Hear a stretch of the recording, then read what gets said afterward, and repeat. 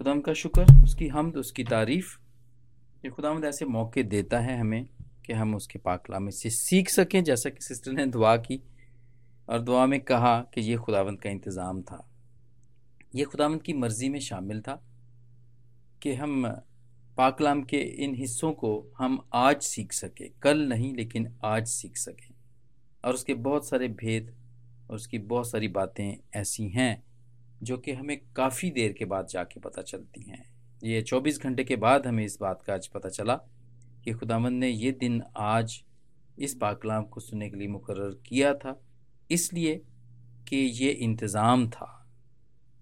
आज पादी साहब ने कलाम सुनाना था, वो आज नहीं थे, वो नहीं होना था उन्होंने आज, और इस तरह पास्टर शमाउ ने भी नहीं होना था।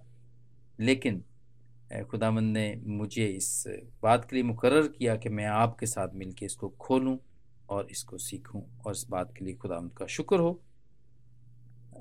कि खुदावंद ऐसा इंतज़ाम करता है कि वो हम उसके इंतज़ाम के अंडर में फिर आ जाते हैं और हम उसके इंतज़ाम के मुताबिक चलते हैं, उसको कबूल करते हैं। इस बात के लिए हमें खुदावंद के शुक्रगुजार होना चाहिए। ये एक और तमसील हम मिलके सीखेंगे आज फिर, जैसा कि हम तमसीलों के बारे में सीख रहे हैं। बहुत सारी हमने तमसीलें देखी हैं और बहुत सारी तमसीलें अभी हैं जो कि देखेंगे, और बहुत सारी तमसीलों में मेरे अजीज़ों बहुत सारी ऐसी चीज़ें हैं जो कि बहुत हम कम चीज़ें देखते हैं, लेकिन जितने भी खुदाम के पाक कलाम को खोलने वाले हैं, समझने वाले हैं, उसकी तफसील उसको तफसील से बताने वाले हैं, यानी जो स्कॉलर्स हैं और खुदावंद के दूसरे खादम भी हैं, और भी वो बहुत सारी चीज़ें इसमें से बयान कर सकते हैं, खोल सकते हैं, लेकिन हम तो इनमें से बहुत कम चीज़ें देखते हैं। जैसे भी हिदायत होती है, जैसे भी खुदावंद तैयार करता है, उसके मुताबिक हम ये चीज़ें देख रहे हैं। तो आज जो तमसील है, क्योंकि ये बड़ी सादा सी तमसील लगती है, और ये खोई हुई भेड़ की तमसील है, और इसको मुकद्दस मत्ती ने भी इसको बयान किया, आपके 18वें बाब की 12वीं और 14वीं आयत में इसको बयान किया है। लेकिन मुकद्दस लूका ने जो बयान किया है वहाँ से हम इसको पढ़ रहे हैं और देख रहे हैं, और ये पूरा चैप्टर ही ऐसा ही है। अगर आप देखें तो ये पहली तमसील है जो कि खोई हुई भेड़ की तमसील है। इसके बाद जो दूसरा बंद है वो है गुमशुदा सिक्का, लॉस्ट कॉइन की है वो तमसील है, और इसके बाद एक खोया हुआ बेटा। इसी बाब के अंदर अगर आप देखें तो आपको पता चलेगा, प्रोडिगल सन, खोया हुआ बेटा या मुसरफ बेटा भी हम उसको कहते हैं अक्सर। तो ये तीनों ही तमसीलें, खोई हुई, खोना और पाना, ये ऐसा लगता है कि ये चैप्टर पूरा जो है ना वो लॉस्ट एंड फाउंड का चैप्टर है। अगर आप इसको पढ़ें तो आपको पता चलेगा, और मैंने इससे बड़ी बरकत पाई जब मैंने ये चीज़ें देखी। मुकद्दस लूका ने इसको एक ही चैप्टर में बयान किया है, और इस बात के लिए खुदावंद का शुक्र है। एक यहाँ पर खुदाम यीशु मसीह ने ये तमसील क्यों कही, सबसे पहले तो ये बात हम देखेंगे।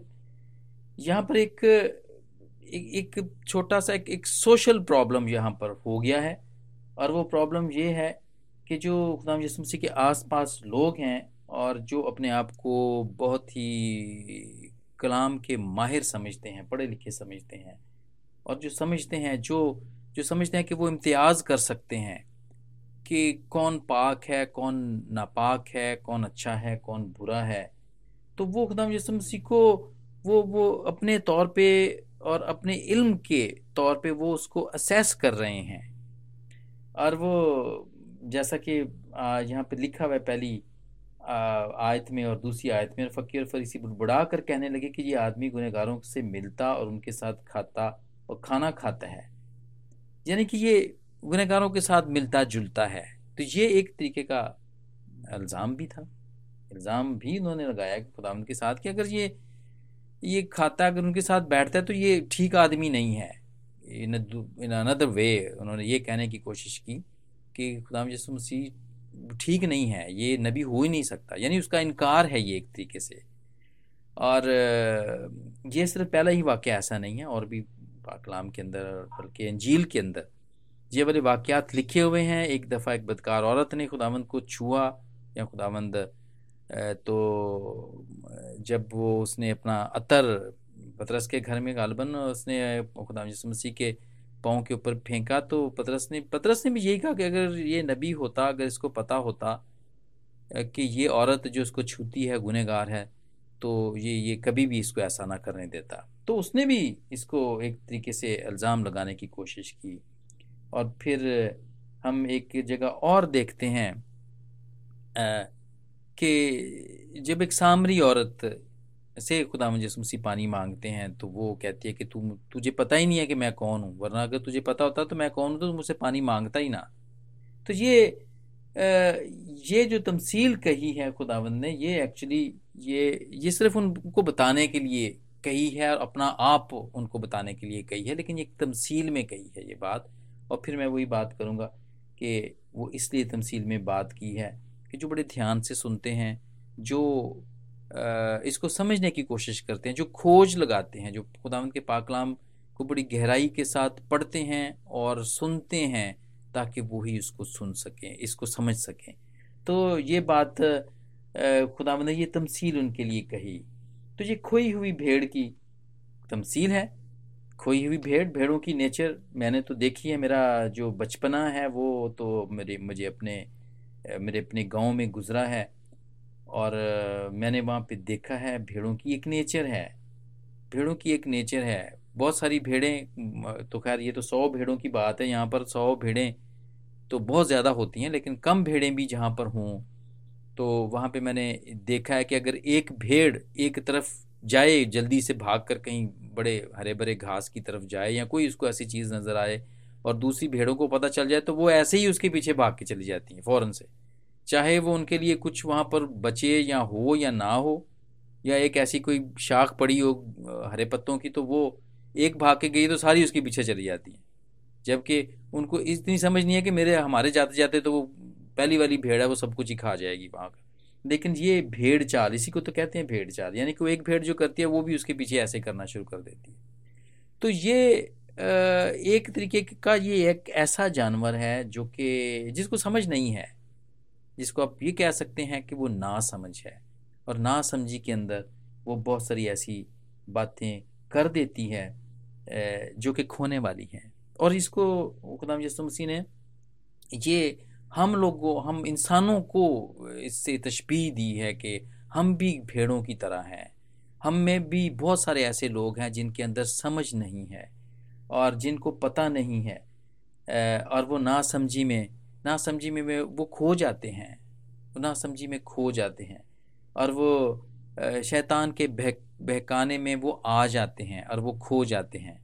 और खुदाम यीशु मसीह यहाँ पर यही उनको बताना चाह रहे हैं कि अगर कोई खो जाए तो क्या मैं उसको ढूंढूंगा नहीं, तो क्या उसको मैं ढूंढने की कोशिश नहीं करूंगा।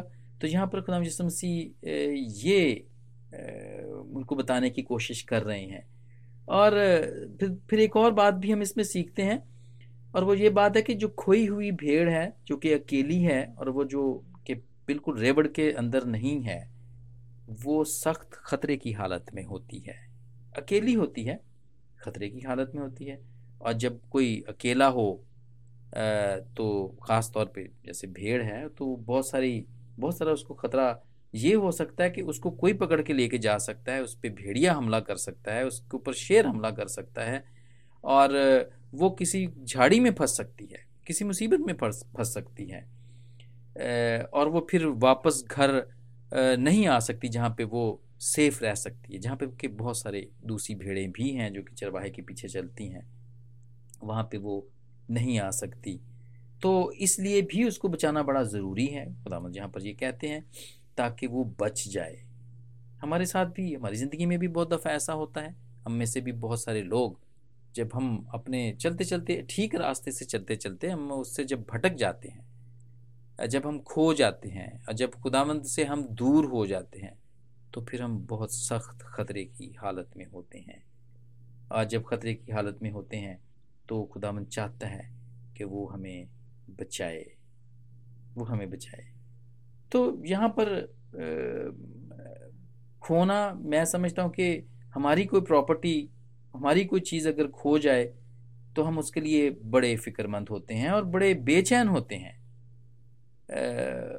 ख़ास तौर पे हमारी तो अगर बेजान चीज़ें भी अगर खो जाएं, जैसे ये घर की अगर गुम हो गई है, अगर ख़ास तौर पे वो टीवी का रिमोट गुम हो गया है, तो हम बड़े परेशान होते हैं उसके लिए। गाड़ी की अगर चाबी गुम हो जाए, तो फिर उसके लिए भी हम बहुत परेशान होंगे कि हमने कैसे ट्रैवल करना है, हम कैसे जाएंगे। और मोबाइल फ़ोन्स तो बहुत आम है, क्योंकि ये हमारी ज़िंदगी का हिस्सा हैं, हमारे साथ रहते हैं हर वक्त। और अगर थोड़ी देर इधर उधर हो जाए तो हम परेशान हो जाते हैं, हम कहते हैं पता नहीं यार कहाँ पर आई है। और ये बेजान चीज़ें हैं। लेकिन जो हमारा चरवाहा है, अगर उसकी कोई भेड़ गुम हो जाए तो उसको क्यों ना फिक्र होगी, और वो क्यों नहीं अपनी 99 भेड़ों को छोड़ के महफूज जगह पे छोड़ के उनको, जो कि बची हुई हैं, जो कि एक जगह पर हैं, उनको छोड़ के वो एक को क्यों ना ढूंढेगा, वो क्यों ना एक को ढूंढेगा। और ये जब हम देखते हैं कि ये 100 भेड़ें हैं, तो मेरे अजीजों 100 भेड़ें कम भेड़ें नहीं होती हैं। ये कोई 2 4 5 8 10 15 नहीं है, ये 100 भेड़ें हैं। ये 100 भेड़ों का मालिक है। 100 भेड़ों को मैं इसको 100% के तौर पे मैं इसको समझता हूँ, और मैंने इसको सीखा है कि 100 का यहाँ पे मानी जो बताया गया है, ये 100% है। यानी कि तमाम की तमाम भेड़ें हैं। ये ऐसा नहीं है कि इसमें से 50% थी मेरी और उसमें से एक गुम हो गई, तो मैं इसलिए मैं उसकी फिक्र करता हूँ। ये 100% है, 100 का हिस्सा जो यहाँ पर दिया गया है। और खुदा जिस मसीह ने यहाँ पे ये तमसील में ये बताने की कोशिश की है कि he is not a poor man. वो कोई बिल्कुल कोई गरीब और वो कोई छोटा मोटा कोई इंसान नहीं है। जिसकी 100 भेड़ें होती हैं, वो छोटा चरवाहा नहीं होता है मेरे अजीज़ों, वो बहुत अमीर चरवाहा होता है। और यही हमारे खुदाम यीशु मसीह के साथ भी ऐसा ही है कि वो छोटा, कुछ छोटा चरवाहा नहीं है, वो छोटा इंसान नहीं है। यसाया के नामे बाब की 6 आयत में हम देखते हैं, हम उसकी देखते हैं कि वो कितना अमीर है या वो कितना दौलतमंद है। हम छोटी सी इसकी झलक देखते हैं, बहुत ही मशहूर ये आयत है, और आम तौर पे हम इसको बड़े दिन के मौके पर सुनते हैं।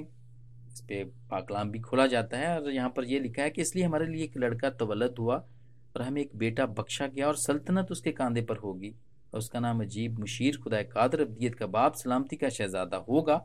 और उसकी सल्तनत के इकबाल और सलामती की कुछ इंतहा ना होगी, और वो दाऊद के तख्त और उसकी मुमलकत पर आज से अब तक हुक्मरान रहेगा, और अदालत और सदाकत से उसे क़याम बख्शेगा। रब्बुल अफ़वाज की गयूरी ये करेगी। मेरे अजीजों, एक बादशाह है। ये जो चरवाहा है, ये कुछ छोटा मोटा, ये कुछ दुनियावी भी बादशाह नहीं है, ये तो बल्कि पूरी कायनात का, आसमानी और ज़मीनी, सब बादशाहों का बादशाह है। ये एक इसकी एक छोटी सी झलक है। और इसके अलावा ये तो सिर्फ एक पेशन गोई है जो खुदाम यीशु मसीह के बारे में मैंने यहाँ पे पढ़ी। इसके अलावा बहुत सारी और पेशन गोइयाँ हैं जो कि खुदाम यीशु मसीह के लिए की गई थी, कि वो बादशाह है जो आने वाला है। मजूसियों का आपने सुना, मजूसियों ने पूछा कि वो जो बादशाह पैदा होने वाला, हेरोदिस से उन्होंने पूछ लिया जाके, वो जो बादशाह पैदा होने वाला वो कहाँ है, हम उसका सितारा देख के यहाँ तक पहुँचे हैं। तो ये चरवाहा कोई छोटा चरवाहा नहीं है। और ये लोगों को तमसीलों में इसलिए बता रहा है कि समझने वाले इसको समझें।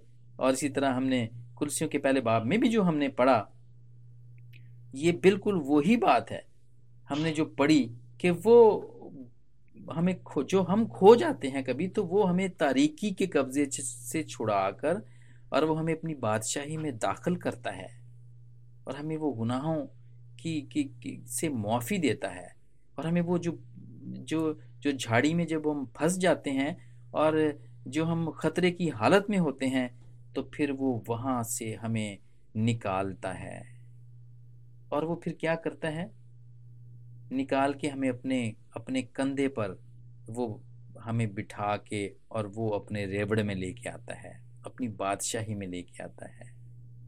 हम यहाँ पर एक और हवाला पढ़ेंगे जो जिससे हमें पता चले कि हमारा खुदावंद यस्सु हमारा निगहबान और हमारा चरवाहा है। और यह पहले पत्रस के 2 बाब की 26वीं आयत में है कि वो आप हमारे गुनाहों को अपने बदन पर लिए हुए सलीब पर चढ़ गया, ताकि हम गुनाहों के एतबार से मर के रास्तबाजी के एतबार से जिएं, और उसी के मार खाने से तुमने शिफा पाई। क्योंकि पहले तुम भेड़ों की तरह भटकते फिरते थे, मगर अब अपनी रूहों के गलाबान और निगहबान के पास फिर आ गए हो।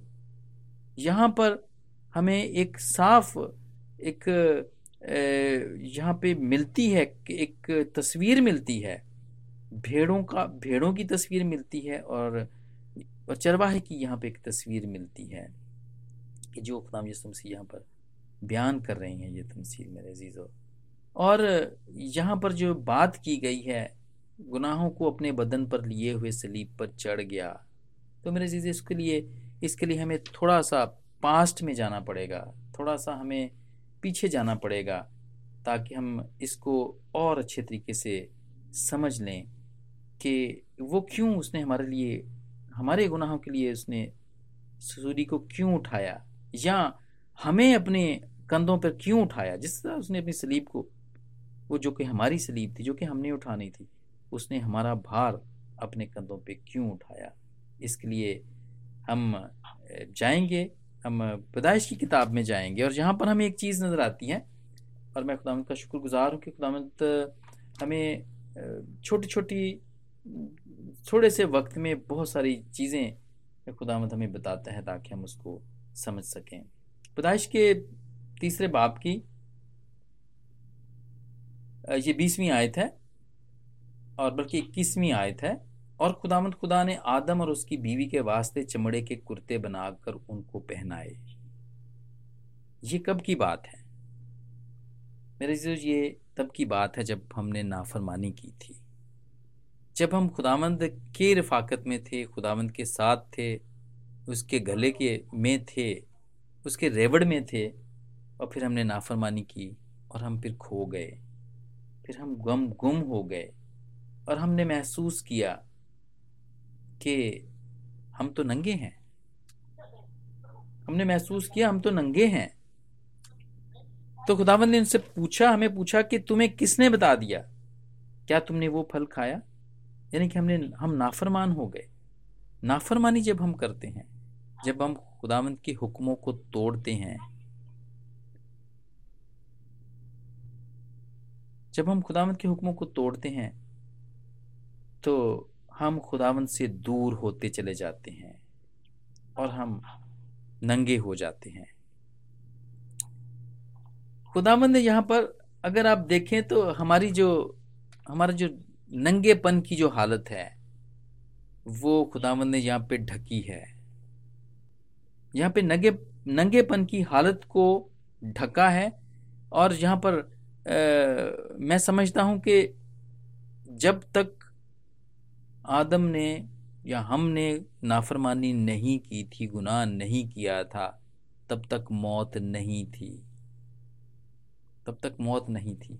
लेकिन जब आदम और हवा ने नाफरमानी की और गुनाह इस दुनिया के अंदर आया, तो फिर हमारे नंगेपन को ढांकने के लिए कुछ चीज़ों की ज़रूरत थी।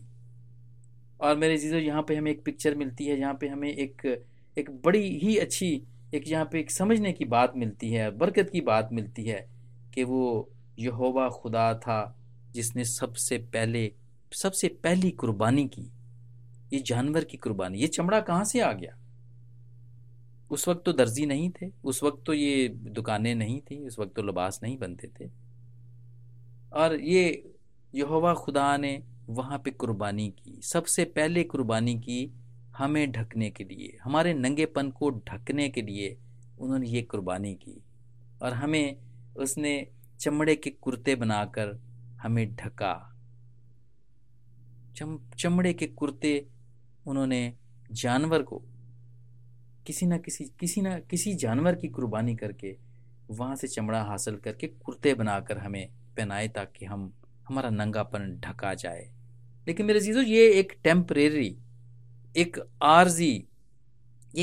आर्जी हल था, एक आर्जी हल था। और ये पहला ही आर्जी हल नहीं है। बहुत से ऐसी मिसालें हैं बाइबल के अंदर लिखी हुई हैं, पाक कलाम के अंदर लिखी हुई हैं, जहाँ पर हमें मिलता है कि खुदावंद ने वो जितनी भी कुर्बानियाँ थीं वो सब आर्जी थी। जो बनी इसराइल करते रहते थे और सोख्तनी कुर्बानियाँ ज़बीहे गुजरानते थे, वो सारी आर्जी कुर्बानियाँ थी। खुदामंद यहोवा खुदा ने भी पैदाइश के 30 बाब की 20वीं आयत के अंदर, 21वीं आयत के अंदर जो जो कुर्बानी की वो भी आर्जी थी, ताकि आर्जी तौर पर हम ढके जाएं। जैसे हैकल, मुकद्दस हैकल, सुलेमानी हैकल, वो बनी और वो ख़त्म हुई, उसके बाद वो फिर बनी और फिर वो दोबारा ख़त्म हुई। इसके बाद जब खुदा यीशु मसीह इस दुनिया के अंदर आ गए, उसके बाद जब वो गिरी है तो फिर आज तक नहीं बनी है, क्योंकि अब उसकी ज़रूरत नहीं है। अब जो वहाँ पे कुर्बानियाँ होती थी, अब उन कुर्बानियों की ज़रूरत नहीं है वहाँ पर, क्योंकि हमारे लिए एक ही बर्रा ज़बा हो गया, एक बर्रा और एक कुर्बानी जो यहोवा खुदावंद ने की थी, पैदाइश के 30 बाब के अंदर की थी, और हमें ढका था उस जानवर के चमड़े से कुर्ते बनाकर हमें ढका था। और इसके बाद ये खुदाम यीशु मसीह की कुर्बानी जो हुई थी, जो खुदाम यीशु मसीह ने दी थी, जो कि परमानेंट है, जो कि आर्जी नहीं है, जो कि हमेशा के लिए है। और उसने हम सबको खरीद लिया। उसने अपनी कुर्बानी देके सारी भेड़ों को खरीद लिया। और जब उसने खरीद लिया है तो फिर हम तो उसके हैं, और फिर वो तो हमें ढूंढेगा। लेकिन होता क्या है, बहुत दफ़ा ऐसा होता है, मैं मुकाशफा के 3 बाब में से एक आयत ज़रूर पढ़ूंगा, 17वीं आयत है,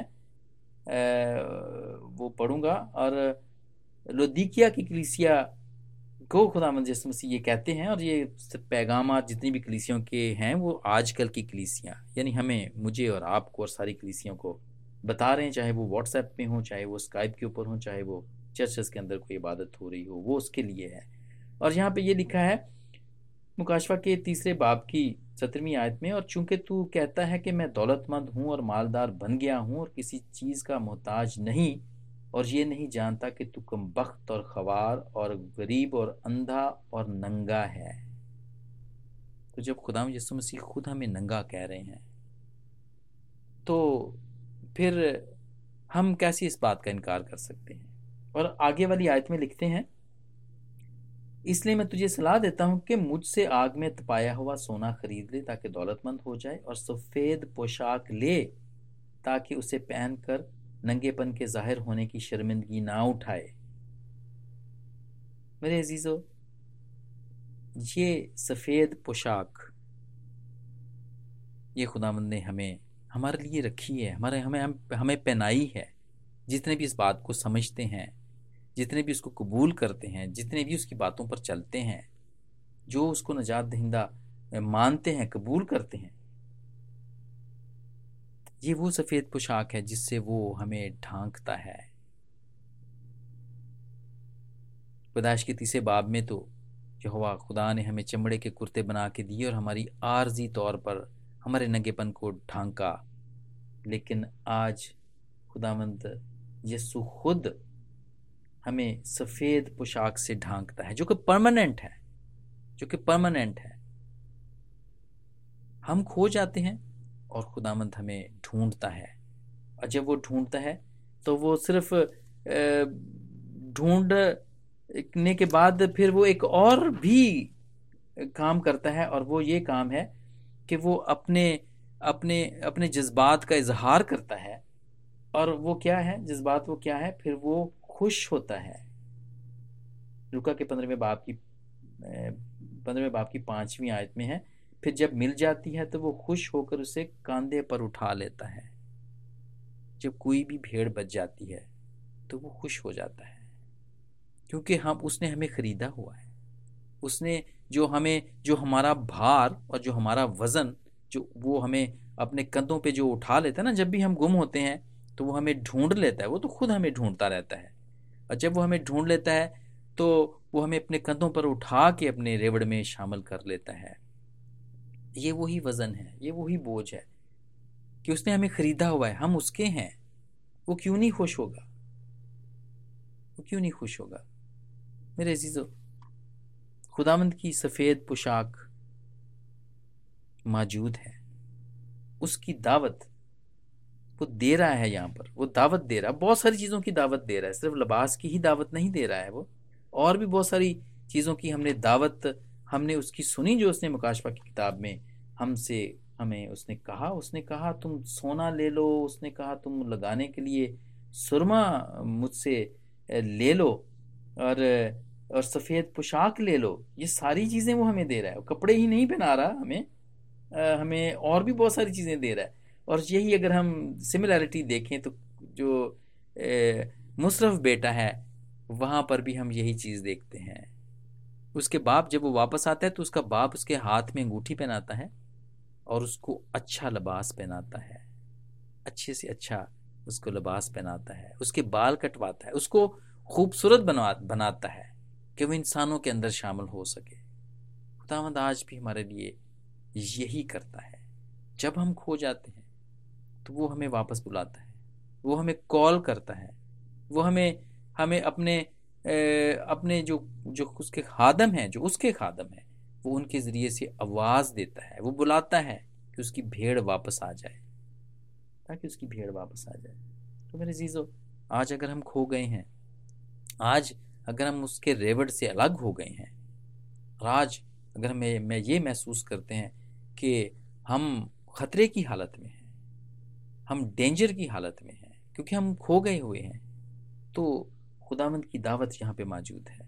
वो हमें ढूंढता है, वो हमें सफ़ेद पोशाक पहनाता है, वो हमें सोना सोना हमें पहनाता है वो, और वो हमारी आंखों में सुरमा भी लगाता है ताकि हम देख सकें, अच्छे तरीके से देख सकें।